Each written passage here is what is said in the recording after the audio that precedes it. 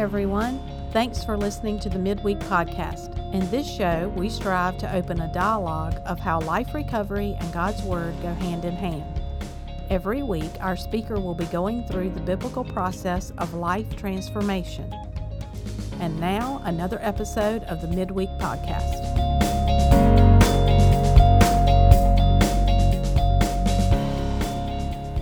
Go ahead and open up your Bibles to 1 Kings chapter 18.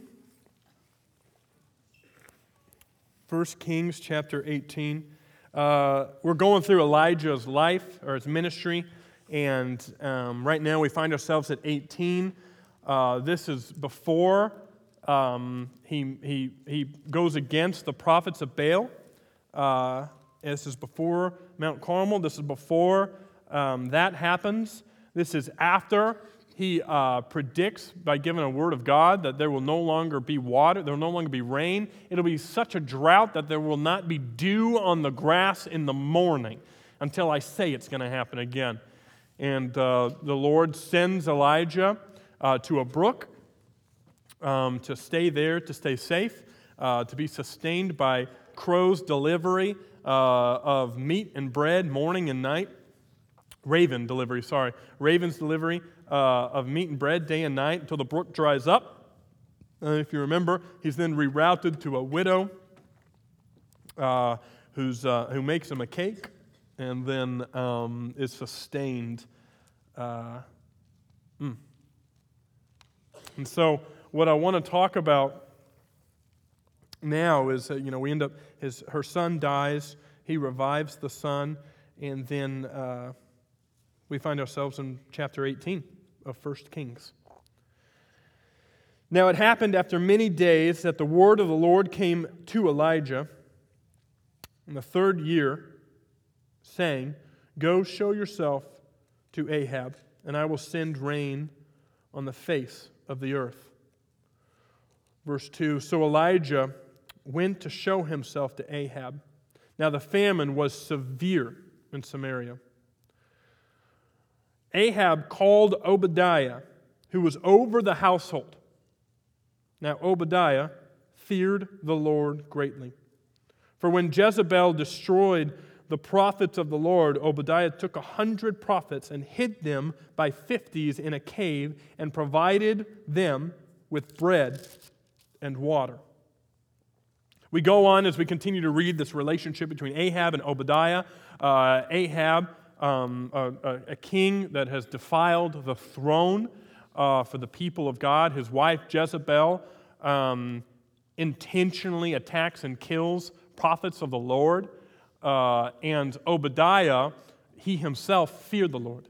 He had a sense of reverence and respect towards the Lord, and he acknowledged him as God. And so it kind of speaks into his character. As Jezebel is persecuting prophets of the Lord, he hides 50 men in 2 caves and provides them with his own resources, what they need to survive this storm, to weather the storm. And at first you read that and it's like, wow, what a guy. This guy, top notch. Incredible. Now just hit pause on that storyline, and you don't have to jump to it, but if you, in your mind, just recognize 2 Kings chapter 4, Elijah, his predecessor, Elijah, is sent to a widow's home.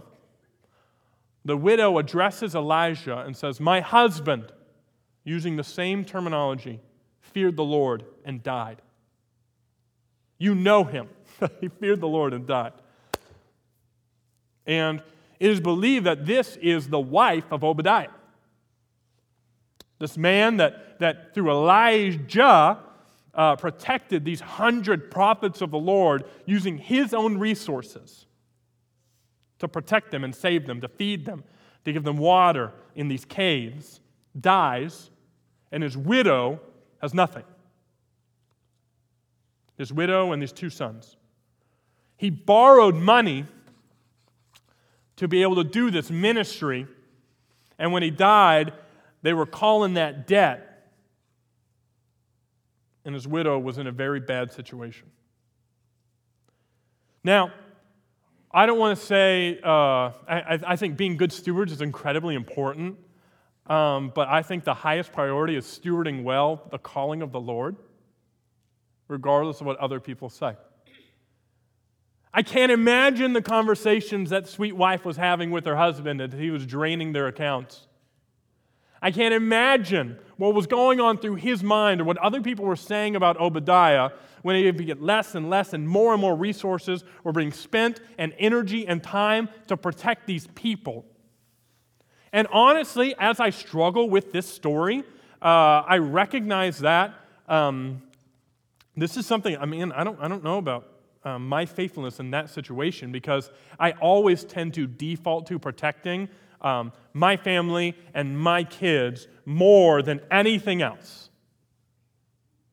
And they're the priority. And what I love about this moment in Obadiah is he put at a higher priority than even his family and him, his obedience to the call of God to do what God had told him to do. So if I were naming sermons, I'd call this one, "You Don't Have a Clue What's Going On."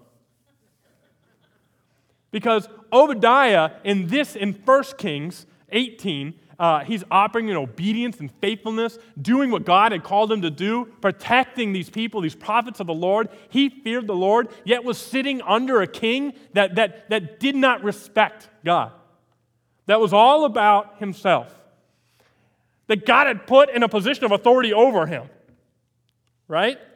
And so he's sitting in obedience to this king, and yet also in obedience to the Lord, and exhausting resources and able to accomplish it. And he dies.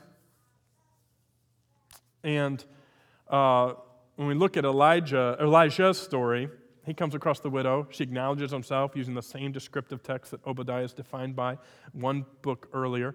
And she says, all we have is this jar of oil. It's worth a lot of money. A year's salary. But she said, this is it. And he's calling credit on us, and my kids are going to have to be servants and slaves, and what do we do? And Elijah, you guys, I preached actually on this, and I'm sure you remember every message I've ever taught. I preached on this a while back, but it was about the empty jars and the vessels. And that family, the vessels, the empty jars were filled to the brim. And it didn't matter how many, because all that matters, as long as they kept bringing them, they continued to be filled. And when they stopped, that's when it stopped. Their faithfulness to what was the measure in which they were blessed. And so all of a sudden, this family, this widow and these two sons, that were in a very difficult situation, that Dave Ramsey would have been yelling at them so hard, right? They're in a difficult situation based on the Obadiah's obedience to something, and now they find themselves blessed beyond measure.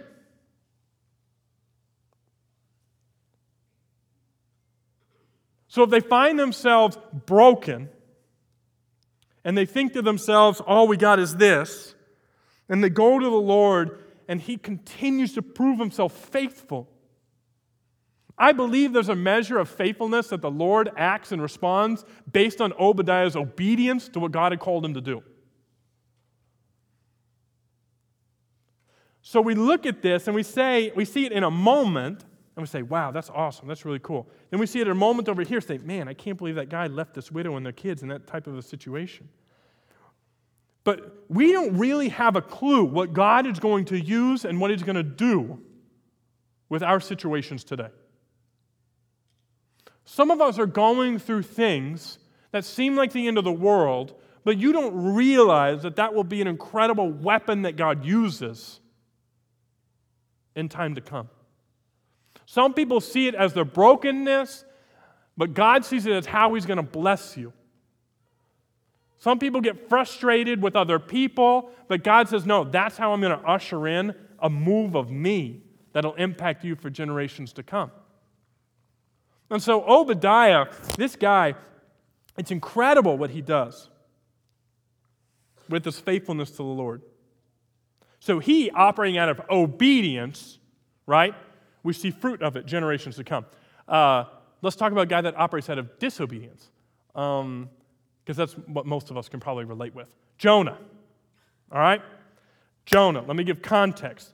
Jonah, prophet, and the most horrible people in the entire world, in his mind, were the Ninevites. All right? It's a large city in Assyria, and man, they don't like them. They don't like them. They don't like them. They do horrible things. They do horrible things to people. This is a really bad group, right? They operate in this philosophy of just, it's horrible, horrible stuff. And they target Jews, and so for him, I cannot believe I'm going to use a pop culture reference right now, but I've seen the movie, I think, 47 times this year. But so Encanto, all right, is a children's movie that my children love. And there's a moment when she finds out that the reconciliation that needs to happen is between her and her sister. And she goes, Isabella! Like, are you kidding me? Her? I picture Jonah saying the same thing. The Ninevites?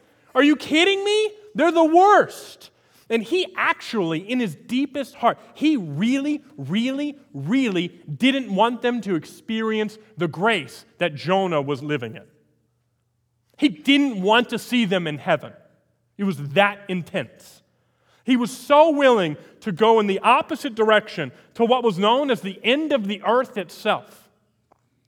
Then storms hit, and hear me, he was willing to commit suicide and die instead of obey the Lord. Absolutely. He said, just throw me over. Just throw me over. And this disobedience was so deeply rooted, this brokenness, this poor perspective of other people's worth or other people's value. Right? So he's sitting there and he's sinking. And God sends that big old fish. All right? So he's sitting in this belly of the fish. 3 days. 3 days. It took him 3 days of decomposing and stomach bile of a fish. 3 days. Guys, I'm going to be honest. If I could just talk, it'd take me 2 seconds to repent, right? 3 days he's down there. Finally, he says, God, yes, I'll do it. I'm sorry.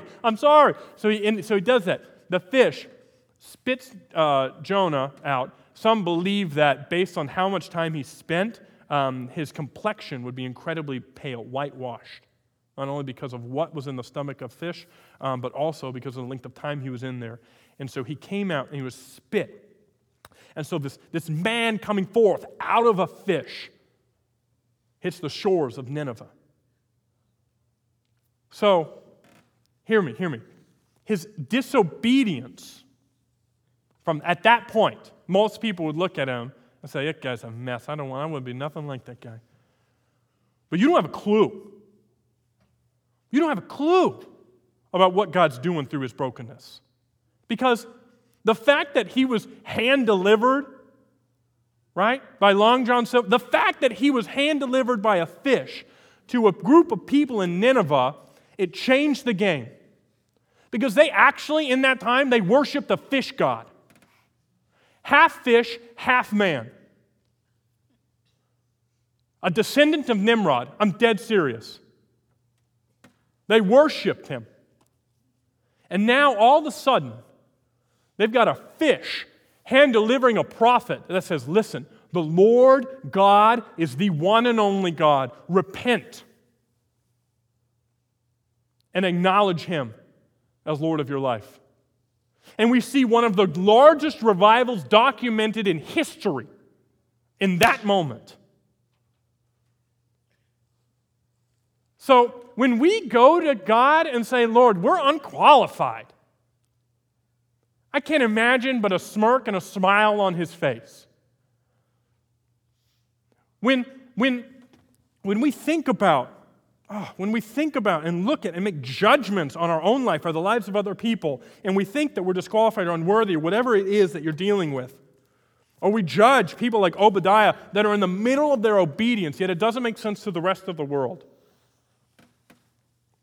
I would just like to say across the board, and this is true for me, you don't have a clue what the Lord's going to do through it.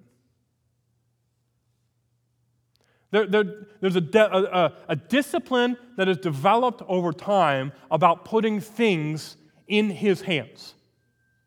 There is. There's a discipline about being willing to say, I don't know, but I'm going to give it to you, both in mountaintops and valleys. There's a discipline of recognizing that He's the reason why things are so great. It's not you.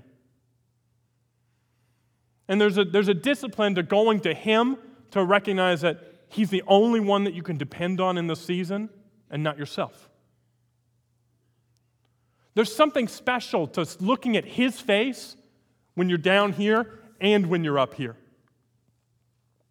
We have a problem. We have a problem with not going to someone until we need to. We have an issue to not let go of something until we're at the very bottom of the rope.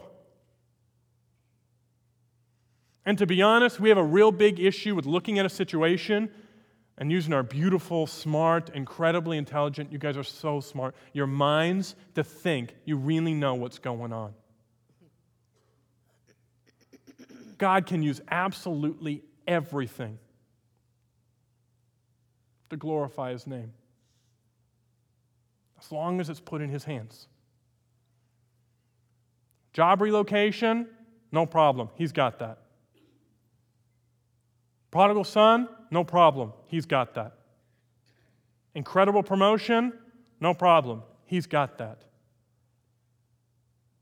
Every single thing that you have to decide, He has it. And every single thing you've ever done, He can use it. And that's what's beautiful about the gospel. That's what's beautiful about the good news. And I'm continuing to learn more and more about what the good news is meant for and why we have it today. I'm continuing to learn more and more why we don't just, when we accept Christ, go straight to heaven. Because there is a work that He's wanting to do, not only in our lives today, but there's a story that He's wanting to tell. And if everyone that was saved wasn't here, then who would hear the good news of what He does with brokenness or what He does with obedience? And that's why I think scars are so beautiful. Scars are so beautiful because they testify to what you've been through. Most of us, we hide them. Most of us, we're ashamed by them. But they tell an incredible story. And so my challenge to us, my challenge to you is one, is if He's called you into obedience, to walk in it no matter what it asks of you. Two, if you've walked in disobedience, just give it to Him. Just give it to Him and say, Lord, what do you have for me now? If you've been scared to tell your story, speak with boldness because it's not about you. If you're scared to be vulnerable, understand that every single person next to you feels the same way. And there's power when light is shown in the darkest places. And in these groups that we're about to go to, that's the point of it. The point of it isn't just to sit in a circle and stare at each other and make jokes. The point of it is for allow the Lord to do a work in you in vulnerable spaces that you haven't really let people into in normal environments. But these safe places, this is where it's at. This is where everything transforms you from the inside out. When you let people speak into you and remind you of what God has spoken into them. Father, I pray for anyone here that is struggling. Lord, they're struggling with, whether it be disobedience, shame, or guilt. Father, those that feel disqualified, like Jonah must have felt, but really that was just setting them up to be more impactful. You do that, and you specialize in that. Father, I pray for those that are walking in obedience, but Lord, they're doubting and they're tired. God, I pray that you affirm them in what you've spoken to them, that you affirm, whether it be in the small group or in community or in a dream, God, that you affirm them, Holy Spirit, and the things you've spoken over them and the things you've said to them. God, what I love about this story of Obadiah is that we have to accept the reality that we don't have a clue. We don't know. We don't know what you're going to do with our obedience. We don't know what you're going to do with our brokenness. And Obadiah's family and his sons were so much better off because of his obedience and his faithfulness to what you've called him to do than anything else. So, Father, I pray for those Obadiahs here. Lord, do not let them grow weary in doing good. Do not let them grow bitter.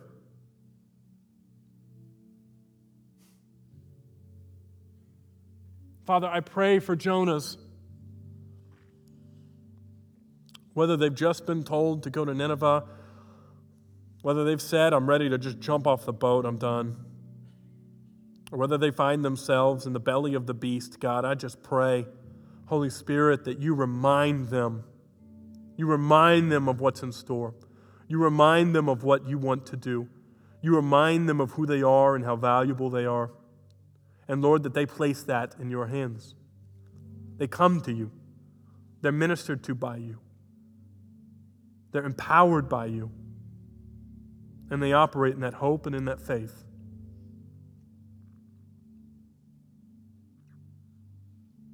Lord, I pray for those that have not yet encountered community and healing through small groups.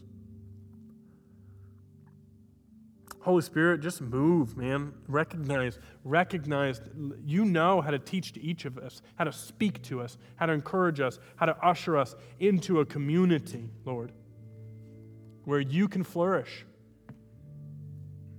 where roots can grow deep and identity can be built high. Man, I pray for Temple Recovery, man. I'm just so thankful for that ministry. I pray that people recognize that, man, they're in a good place here. That people are praying for them. That there are tools available for them. That you are relentlessly pursuing them and have empowered them and will carry them through any hurts, any hang-ups, any habits that they're going through.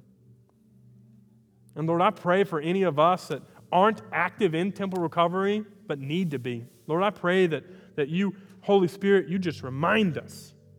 You say, hey, give it a chance. I've got something to show you.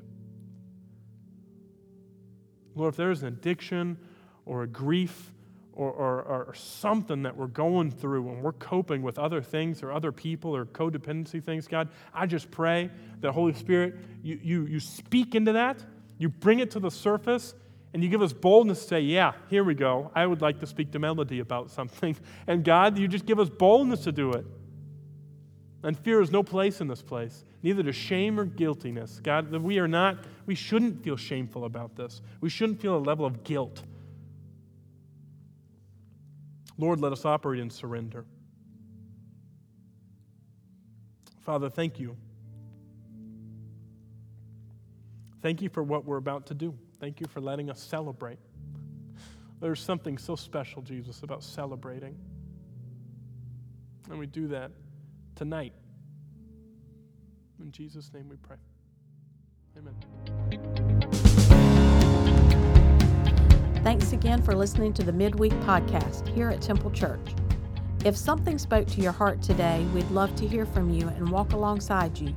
You can reach us at temple.church, or you can send us a text message at 252-521-2093. If you enjoyed this week's episode, we'd love it if you rate and review the show and share it with your friends. That helps us to get the word out. Again, you can join us weekly for more episodes on how God can transform us and use us for His kingdom. We'll see you next time.